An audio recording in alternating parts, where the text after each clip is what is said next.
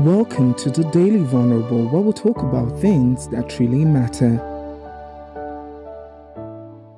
How you end, there's this thing in the Christian Bible about better is the end of a thing than the beginning.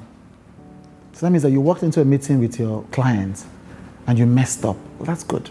That's good. That's okay. How are you going to end it? Are you going to go back to the house and send your client an email and say, I'm sorry today's meeting didn't go as well as it should have. We are usually better than this. If you give us a second opportunity, we'll do it better. You had a blowout with your friend, with your sister, with your brother. That's fine. You didn't do the best you could. But it's not ended yet. It's not ended yet. Somebody resigns from an appointment or an employment with you because you were a dickhead. That's fine. Now, how are you going to handle the exit? Are you going to acknowledge? Are you going to repair the relationship? Are you going to heal?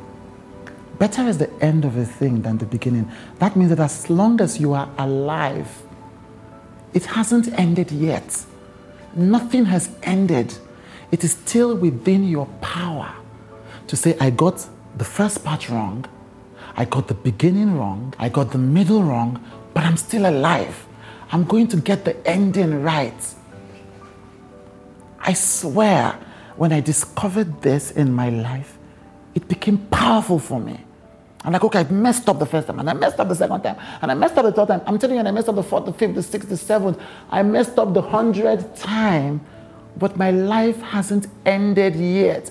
As long as I am breathing, I have a grand opportunity to end it better.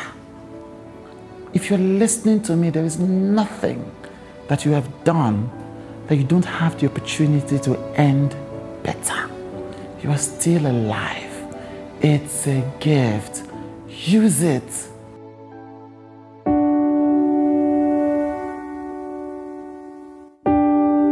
Thank you for listening to the Daily Vulnerable with Chude.